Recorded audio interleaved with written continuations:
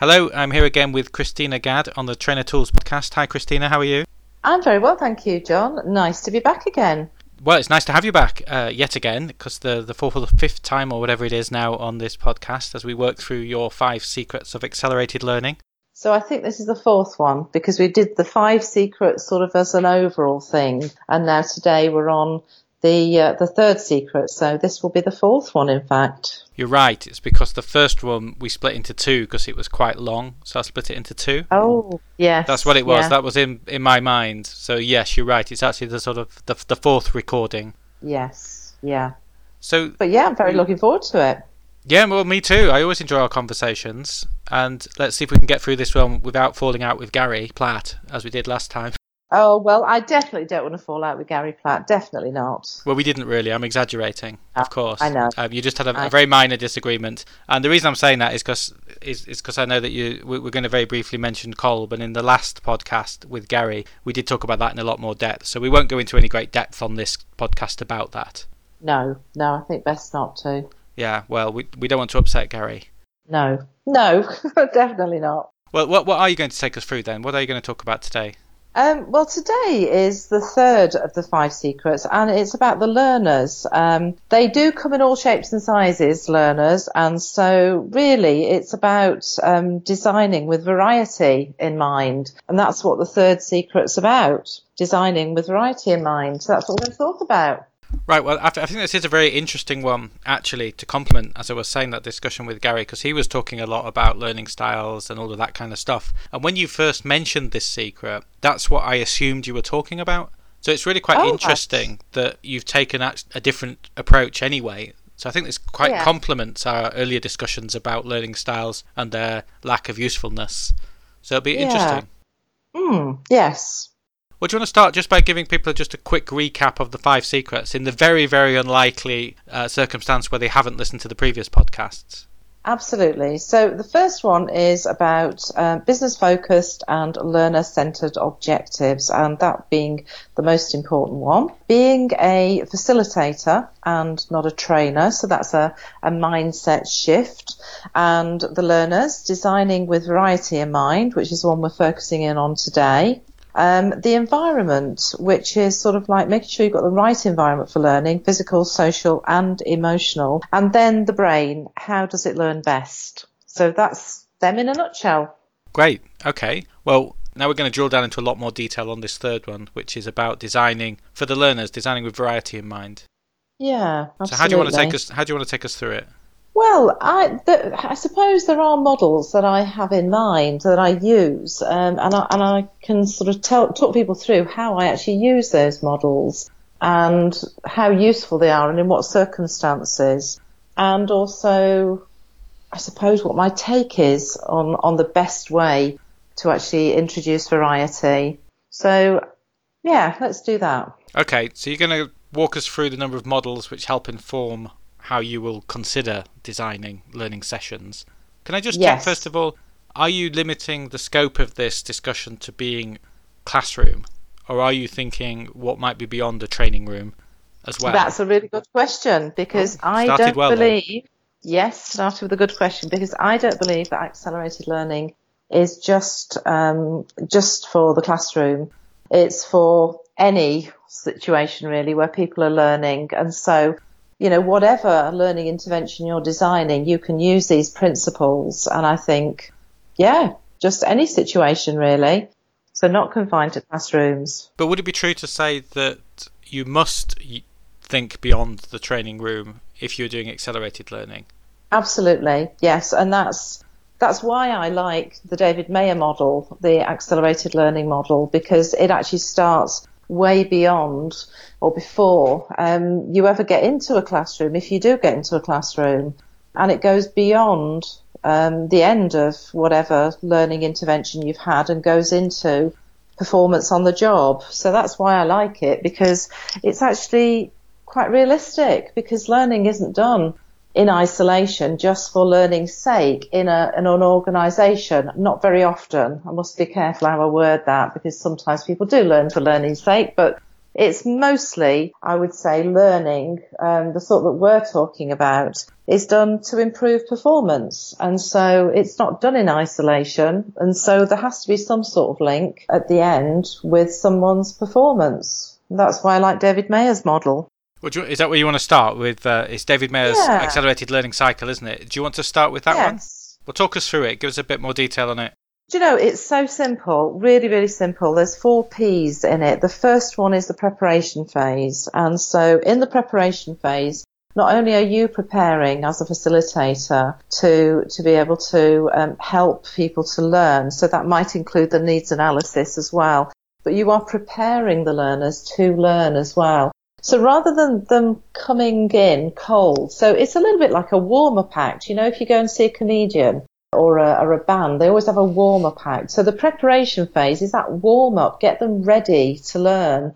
Don't sort of just start straight away, you know, with a face-to-face or just with whatever it is, learning intervention. Actually warm them up, get them thinking beforehand. Think about how you're going to do that. And I like to arouse learners' curiosity as well. That's a key part. If people are curious, they are more likely to be engaged. They'll have questions to ask. And so part of the preparation phase is about arousing that curiosity. I'm always slightly suspicious of any model which has 4 Ps or something like that. I always find that quite annoying. But well, they always end up crowbarring something in or using the wrong word just to kind of make the model work. Okay. And so I'm always a bit suspicious of that. It always feels like somebody's just whacked it out and put it in a blog post or something. But let me get past my prejudice here, because you gave it a rock and roll analogy, so now I like it again. Because now it's about rock and roll, warming up bands and stuff. Absolutely, yes. So let's drill down in how we arouse people's curiosity. So you arouse people's curiosity by asking them some questions. So let's say that the learning is about, what could it be about? Think of a topic, John. How about negotiation skills? Okay, so what you might do is you might say to somebody, when was the last time you went into a negotiation and you came out with exactly what you wanted? What was that like? What did it feel like? What did you do? And so you would pose those questions so that they're ready to come in and actually start discussing. And I really, really like to start with something positive rather than, oh, when were you really rubbish at negotiating and what happened? What did you do wrong? I'd rather concentrate, because time's precious in face-to-face. I'd rather concentrate on what actually works in practice. You know, what have you done well? So things like that, you know, just, it might be a short video. So it might be a clip from YouTube about a negotiation that's gone well, or it's not gone so well, or maybe critique something, maybe there's a model, or just an introduction, and it needn't be that long. I prefer for things to be short, but really get people thinking about what is it about negotiation, you know? So get them puzzling over something and curious as well. So it's asking questions, getting them to reflect, getting them to think, as you say, puzzling over stuff, but in a positive way. You prefer the positive pitch as a start. I would prefer the positive, because you could spend an awful lot of time saying, yeah, well, this went wrong or whatever. I mean, I'm not saying that don't ever discuss, you know, what might have gone wrong.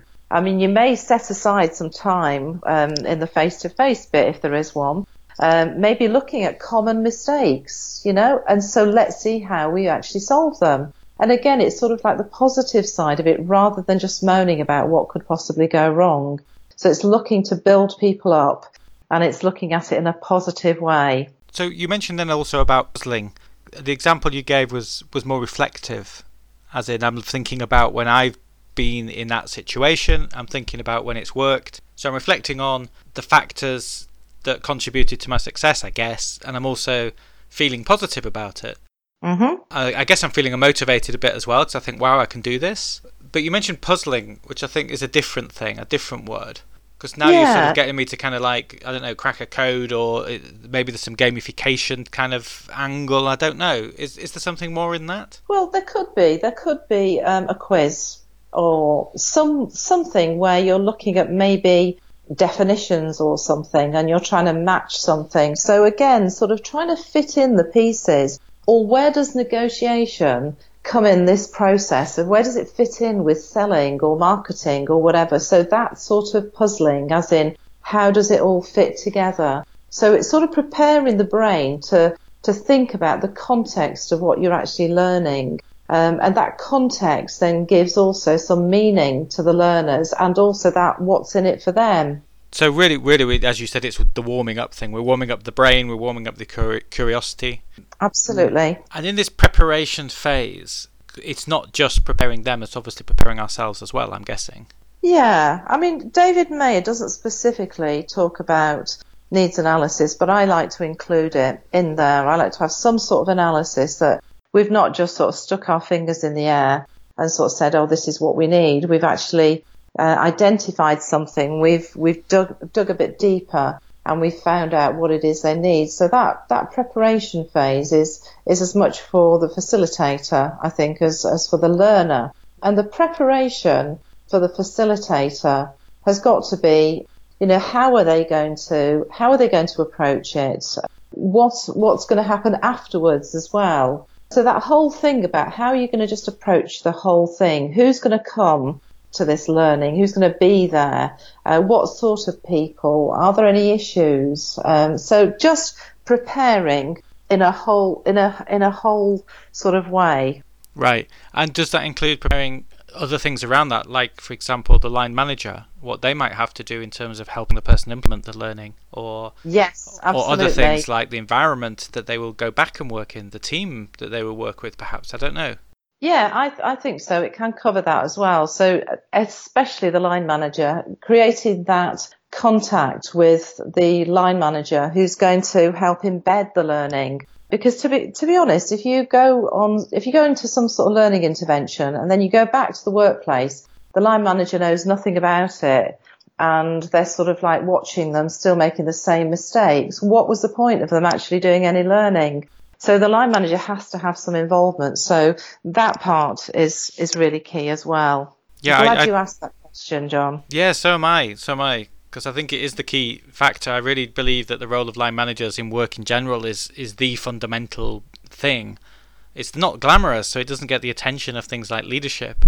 But I do think management is where it's at, really, because they're the people that make the weather day to day in your work environment. They're the ones that give you your performance appraisals. They're the ones that, are most closely linked to giving you things like feedback and work distribution. You have a close relationship with them, ideally, anyway. You should do. So, and those are the people that if you have learned something new, and it may not be error correction, as you just alluded to, it could be, you're learning just entirely new skills or very soft skills that are less clear when you're getting them right or wrong. But when you come back, obviously, there may well be a period of deterioration of performance as you're trying to adapt to a new behaviour. And your manager has to understand that and has to know how to support you in that. Yeah, and this could be for a whole other podcast, of course, but I really, really do believe that line managers should learn lots more about how people learn, so they understand, so that they're not just prescribing training courses, that they understand beyond just a training course, because that's, to me, is a bit of a sticking plaster. Oh, God, I couldn't agree with you more. If we were actually in the same room, I'd be high-fiving you like crazy at the moment, Chris. Cause that's we could do a virtual high-five. We could do a virtual one. We could. Go on then. I'm doing a high-five now. There we go. Yep. Done it. Because this is one of my big hobby horses. I'm always banging on about this. About individual learning literacy, absolutely. But the role of managers and the role of managers in helping people develop and learn. So that starts at the beginning. It starts with identification. It starts with challenging them, feedback. It starts with, and then helping them pick what is the right kind of, collection of activities to help them acquire skill, giving them space to do that. Offering them advice and coaching, mentoring, all of that. It's all the line manager. If learning and development comes down to somebody goes on a training course and the line manager let them go, and that's the end of their obligation, then we might as well pack up and go home, quite frankly. Absolutely.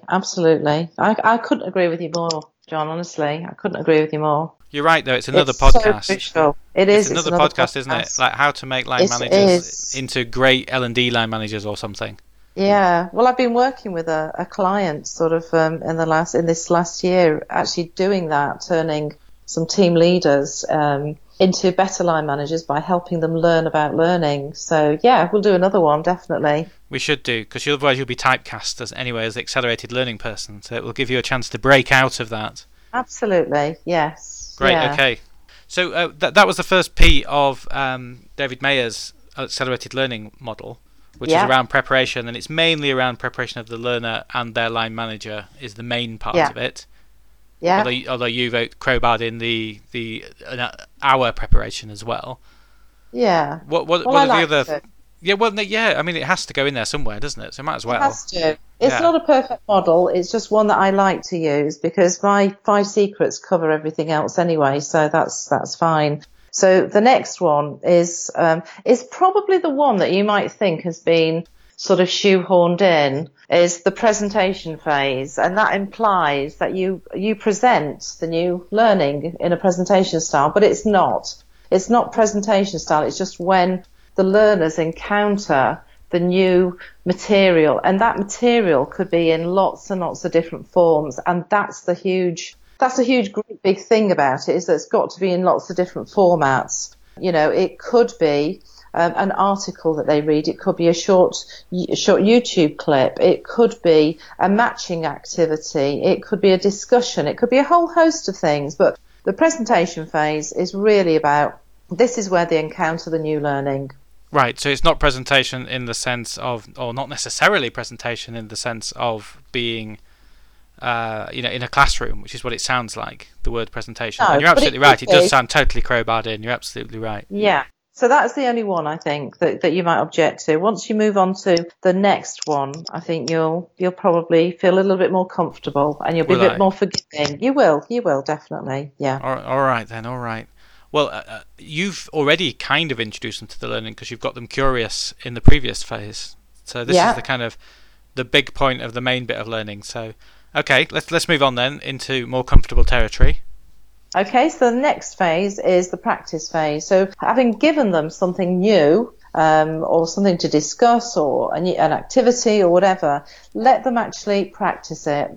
And that doesn't mean to say that it has to be a skill thing. It could be that they're making sure that they actually know what they're supposed to know and they can do what they're supposed to be able to do. And so this is in a safe environment. This isn't sort of back in the workplace. This is actually there so that you can observe them. So it may be a quiz, it may be a game, it may be a Q&A session, it may be observing them, demonstrating something. So again, a whole host of things, but variety is the key in this instance. So that's the practice phase. Okay. Pure and simple. Let them have a go. Yeah, lots of different ways of doing stuff, but in the controlled environment, you mean?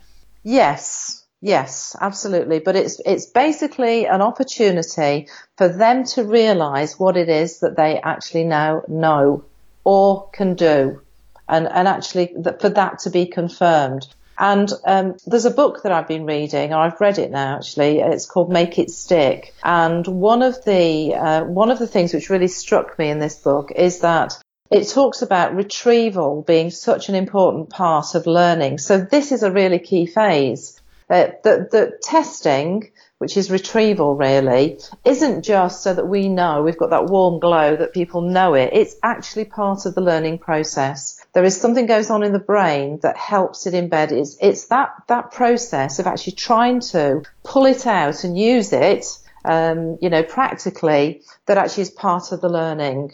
What was the name of the book? It's called Make It Stick. Is that Barbara Carnes or something like that? I've read a book. No. It's the subtitle is The Science of Successful Learning, and it's by Peter C. Brown, Henry L. Roediger, I think, the third. Not sure how to pronounce that one. And sounds American, doesn't he? Yeah, Mark Roediger. Roediger. That's how it's spelt anyway. But if you Google it, Make It Stick, and Peter C. Brown comes up. Very, very useful book. I also have been doing some visual summaries of this, so I could include some of those if you wanted me to, for you to put on the website. Yeah, do that, please. Yeah. I'll bung them up. But yeah, okay. Well, that's a good book as well that I can that you're recommending then, Make It Stick, Sounds of Successful Learning, Peter C. Brown, Henry L. Roediger or something, the third. Yeah. Yeah. And Mark A. McDaniel I've got here, which is Harvard University Press. Yes. Yeah. So good book. And they were talking about retrieval being a really vital part of learning. So that practice phase is really, really vital because it gives the learners the opportunity to put into practice what they know or can do.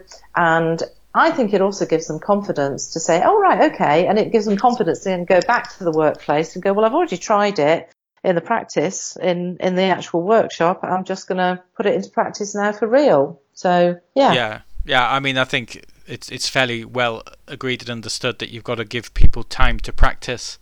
And even if that means reducing the amount of content you're trying to get across, you shouldn't squeeze the practice. And I know I'm saying obvious things here, and I'm sure listeners to this are far more sophisticated than they would make that mistake.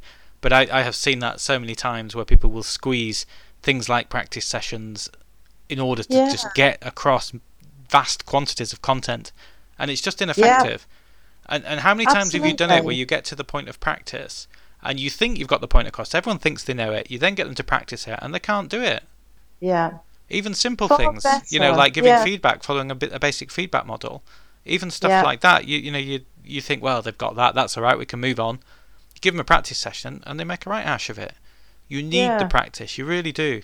Absolutely. So that's an important phase, but that is clearly, according to David Mayer, that is part of the learning process, and that is within the scope of, if it was partly face-to-face or if it was online or whatever, that would be within that learning phase as well. And it's not until the final one that goes beyond the actual learning and then goes into the workplace. And the final one, you'll be pleased to hear, is the performance phase, which sounds exactly as it should, really. So that, again, there are many ways to actually to do this, but the line managers need to be involved. And if you haven't involved them at the beginning, it's going to be harder to involve them at this phase. And really, in all honesty, the facilitator might not have that much involvement at this phase, other than actually wanting to know how successful it's been. But actually, in terms of reacting with the learners,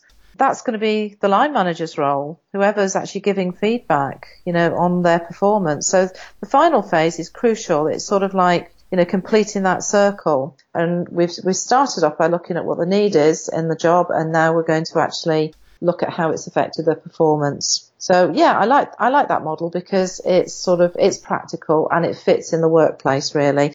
There are other models which are applicable to academic circles. Alistair Smith's cycle, for instance. And if people are in academic circles that listen to these podcasts, you can have a look at Alistair Smith's cycle instead. But David Mayer's very good, I think, for organisational learning. Well, I don't know that Alistair Smith's one. I'll have a look at that afterwards. What other models are you including in your thinking when you are designing sessions, thinking accelerated learning? Okay, so the David Mayer model, the book itself has got lots of examples, which has got variety in it of how you can do each one of those phases. So I'm always looking at ways that actually I can introduce variety. And for instance, Howard Gardner's multiple intelligences, you've got the 8 intelligences. And so if you're looking at how you're going to make your learning have variety in it, then just look at those different intelligences. So, have some pictures in for the visual spatial, intelligence. Have something which involves sort of that reflection time for the intrapersonal, I should say. Have some discussions, for the interpersonal intelligence. So you can use these really, really easy just to think, right, okay, I'm using the same old types of activities. It's always discussion, followed by flip chart or PowerPoint or whatever. Get some variety in there. So how would you design? So look at something like Howard Gardner's and think, right, well, so how am I going to introduce something that appeals to the linguistic intelligence? Does that make sense, John? Yeah, absolutely. And, I read his book about, 10 years ago or something. And I found it absolutely fascinating. And I turned out to be a spatial mathematician, by the way, which surprised me because I didn't realise I was like that. But anyway, I am. But just on your point there, you said about the visual, spatial people want to see visual images. Because interestingly, I'm not very visual at all, but I'm spatial. So I do like to kind of see things drawn out and diagrammatically, but it's not the aesthetic appeal of it, it's the spatial description. Yeah, and they're two very different things. So when people put those kind of abstract pictures of like a horse, and they go, right, now we're going to talk about, I don't know, I can't think of an example that fits with a horse now, negotiation skills, and here's a horse. That, to me, means absolutely nothing. Yeah, and I get that. But what I'm saying is that, that not all of these things will appeal to everybody at the same time. But if you have a variety in your learning, then it's going to appeal to people, but also give them that variety, that they're not stuck with the same repetition of the same types of different learning activities. Sharon Bowman, I don't know whether you've come across her, she wrote a book called Brain Science to Make Training Stick. And in it, she talks a little bit, not that much about the actual brain science, but actually about what you can do to mix it up a bit and to get that variety in there. And she does it. You know the principle of trumps in cards? Yes.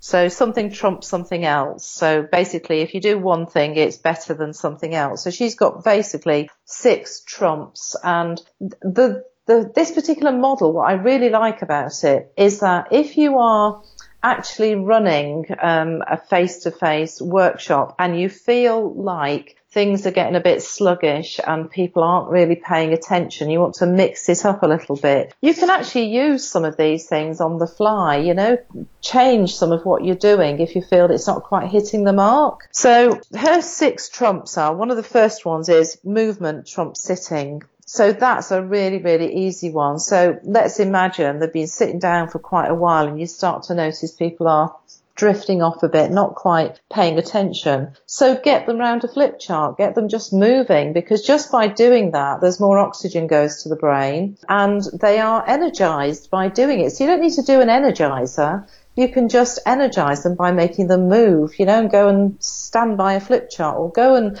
partner up with somebody and, have a discussion about it. So partner up with somebody over the other side of the room and have a discussion. Just get some movement introduced. So that's the first of the... I'll just say on that as well, is quite often you might meet resistance, or you might think, I better not, I don't want to annoy them, they're all quite settled. I just say push through that.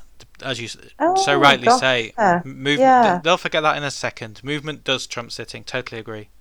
Absolutely. And actually, I rarely meet with resistance in terms of that, because I always say to people, okay, we've been sitting for quite a while. It'll be great for you to get out of your chairs just to get a little bit more energy, and just get you to think differently as well. So I do sort of frame it so that people know why I'm doing it, not just sort of randomly, jump up or whatever. And I'm not really into all that sort of stuff. But, so the next trump is talking, trumps listening. So if you have, and I'm not saying you can't use presentation style, because sometimes, to mix it up, you might present on a particular topic for a short period of time. And so get them to talk instead of listen. So get somebody to summarize something, get them to discuss it. So, again, if they're doing something for more than about 20 minutes, because Sharon Bowman suggests that mixing up stuff every 20 minutes or so, that doesn't mean to say you have to stop and start and do something completely different, but just a change in pace, tone or pitch of what you're actually doing. So, you could go from sitting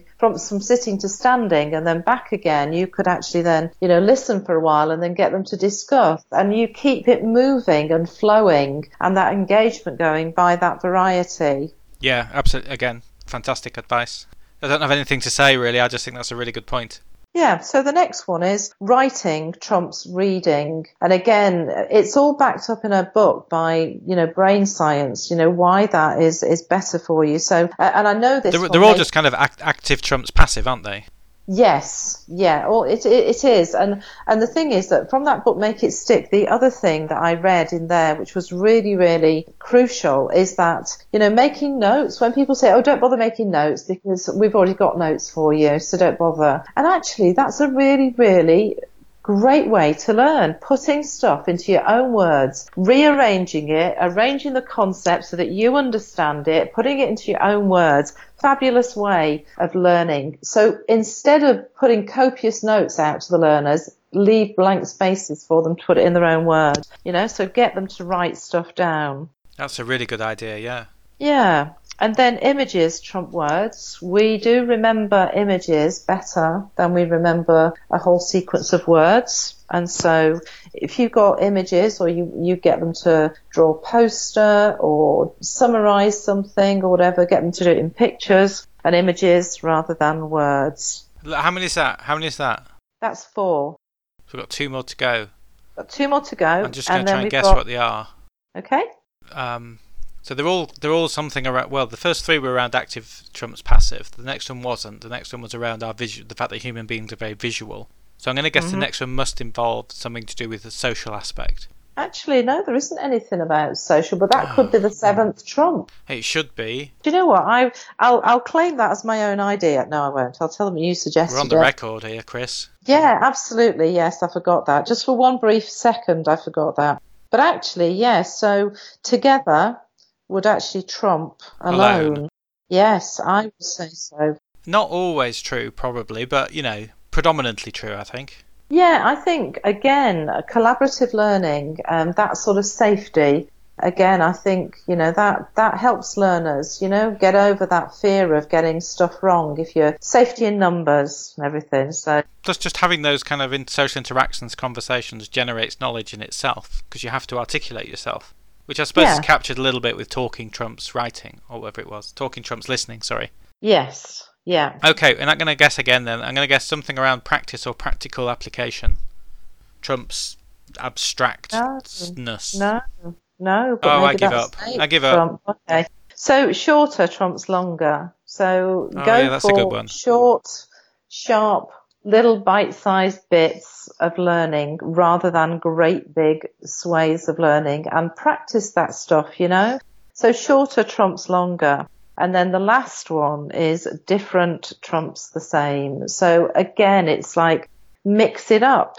Make sure you're doing things differently. If you probably will have preferred ways to actually deliver learning, and you probably like to have a little bit of presentation, maybe a bit of flip chart exercise, maybe an activity. Look at some different ways of doing it. Mix it all up. Do it differently, because that gets people's attention as well. And in case you are stumped at what you can do that's different, I'm actually at the moment creating some short videos, 100 ways to learn. And they're being published every day. One of these 100 ways to learn is being published, and it'll be on YouTube, and the LPI are promoting them. So you can have a look at these. So if you're stumped as to all the different ways to learn, find other ways that you can actually learn, but mix it up, get some variety in there. And that for me is really the essence of it. So for me, David Mayer, Multiple Intelligences, and Sharon Bowman, overlaid with, and we will just touch on obviously Kolb very, very, very briefly, overlaid with, give them some practical stuff, give them some reflection time, give them some theories and models, and give them a chance to actually look at the practical application of what they're learning as well. And that's really, for me, in a nutshell, what it's about, that third secret. Well, to me that sounds good, and I'm okay with applying Kolb to stuff. And I know we're not going to dwell on this because we've discussed it ad nauseum, but I'm okay with Kolb because I think it's a pragmatic model that tends to work and gives you that structure. You can't go round it, what's the word? You can't just go round it systematically and go, right, now we're going to have some experience. Now we're going to do some reflection, because it's quite laboured if you do. But I do think it's a good checklist to make sure that you are actually giving time for those things. And again, reflection's a very easy one to squeeze if you're running out of time, and you really shouldn't. Yeah, and I do find that, some of the comments that I get if I run workshops and that, depending on who's there, some people will say, oh yeah, that was just the right amount of reflection and I needed that because I'm a reflector. And then some people will say, oh, I could have done with a bit more reflection time. whatever. So there's always comments about it. So I do try and build in some reflection just so that people don't feel rushed, because I think that's what happens, is that people feel rushed if you don't have that reflection time. And theories and models are always useful, just ways of remembering stuff, so that you've got something to hang your hat on. When something comes up in negotiation skills, you need some sort of 4 steps or 5 steps that you can call to mind quickly so that you know what it is you're supposed to be doing. Yeah, and I think on both those points, on theory you just mentioned then, for somebody like me who likes that kind of thing, if you're not giving me the theory, I'm sitting there thinking, well, where's all this come from then? Is this just something you made up on the bus on the way in? Yeah. Which doesn't make it wrong, by the way. I have done that before, but I do tell people I just made this up because it's my way of describing something, but then I will give them the theory it comes from. I'll give them that so it's got some kind of depth to it. So for a lot of people, they will want to see that, or they will be suspicious of the quality of the content anyway. Yes. Although it doesn't necessarily need to clog up the session. It could be reference material. And this is where David Mayer comes in as well, because actually what I really like to do is actually have short videos that I send to people of some of the theories and models that we're going to be putting into practice beforehand, so they get a chance to use it. Because I don't know about you, John, but I find sometimes if I'm looking at a new model, I'm like going, what? What's that?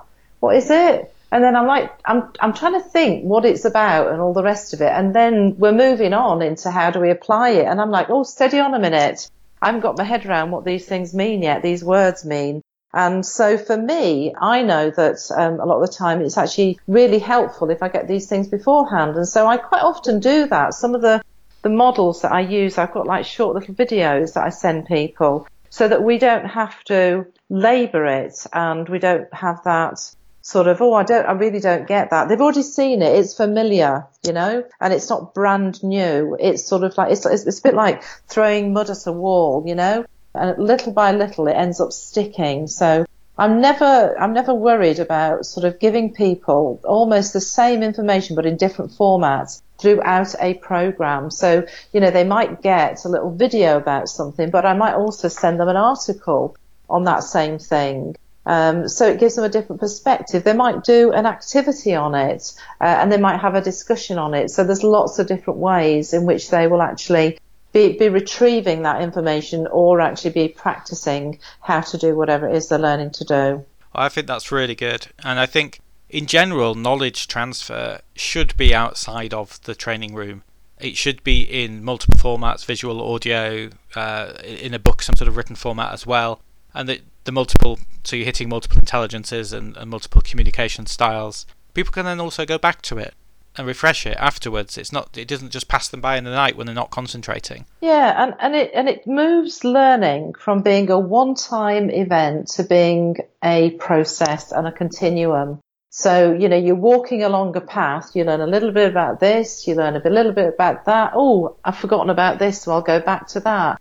So you're constantly moving along a path, but you're sort of learning along the way, but you might revisit certain things, so the path might loop back. I think the only potential danger with when things get too kind of loose in that sense is the role of a facilitator, I think, is very much as a guide through a myriad of content, sort of a curator come guide. And if things are kind of left a bit too loose, where I've got to find my own way through, then I'm never quite sure if I've done everything properly, if I've read everything I'm supposed to have read. And it is quite nice to kind of at least have a route plotted for me and things that I need to do, so I can sort of think, okay, I've done it now, I've got it, I'm at the right point. And I quite like that kind of structure.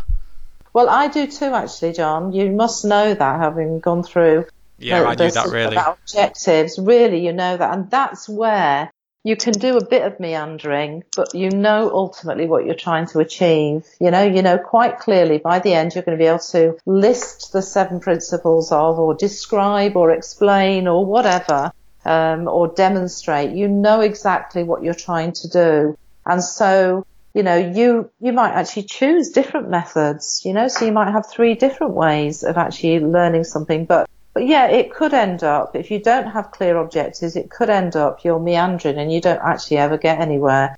But that's not what I'm suggesting. I'm suggesting there could be lots of different ways in which you learn the same thing. So you're giving people opportunities to learn the same thing in different ways, to give them that opportunity to code it and to remember it in different ways with different senses, different experiences, just to make it a richer, more memorable learning experience. Great. I think that's such an important point that it has to link back to that objective. So it's clear. You did that on purpose, didn't you, John? Didn't you? I wish I had, actually. I didn't realise I'd been that clever until you tied it all back together then. Yeah. So I'm not going to lie about it. I thought you had. Well, we could just... I should have bluffed it. You should just scrub this bit out and just say, yes, I did, actually. I remembered the first secret, and so that's why I brought it up, Christina. I should have done that, but I'm just too honest. I'm too much of an honest chap. Oh. Couldn't bring myself to do it when push came to shove. I just had to blurt out the truth. I'd be a rubbish spy, I really would. Yeah. Well, is that a job option at the moment? Not really, quite frankly. Okay. No. Is there anything else in this bit that we need to discuss? I don't think so. For me, it's a very simple message about the learners, this third secret. It's about variety. Design for variety. And, I use some models to help people get that variety. So if it's multiple intelligences, if it's Sharon Bowman, if it's David Mayer or whatever, just get that variety in there, because that's the way that you are going to engage people rather than using the same old methods all the time. And I'm glad that we didn't use learning styles, because we all listen to this podcast now, I think, largely don't like them. But don't be afraid of looking at things like Kolb, because Kolb again is a useful checklist as well. So do activities, yeah. But do be afraid of learning styles. So, but let's not go there again. No, let's not do that. No, let's not. Listen, thanks very much, Chris. And if there's kind of more depth in a way on this, because the fifth secret is all about the brain, isn't it, and how the brain learns. Yes, so absolutely. in a sense, we're talking about designing for variety, whereas we really go into the brain and how people learn much more in the fifth secret, which will come up at some point in the next few months. Yes, well, I hope so. We'll have a little set then, won't we? A little box set. Yeah, we could. Box sets on podcasts. Yeah, people do bundle stuff up and charge for it, so I'm sure we'll find a way of doing that. Get some cash out of this. Might as well. Yeah. All right then, we'll do that. Yeah. No, it's been an absolute pleasure, John. I really enjoyed it, and nice to cross off yet another secret off the list. Yeah, great. Thank you very much, Chris. See you again. See you again. Bye.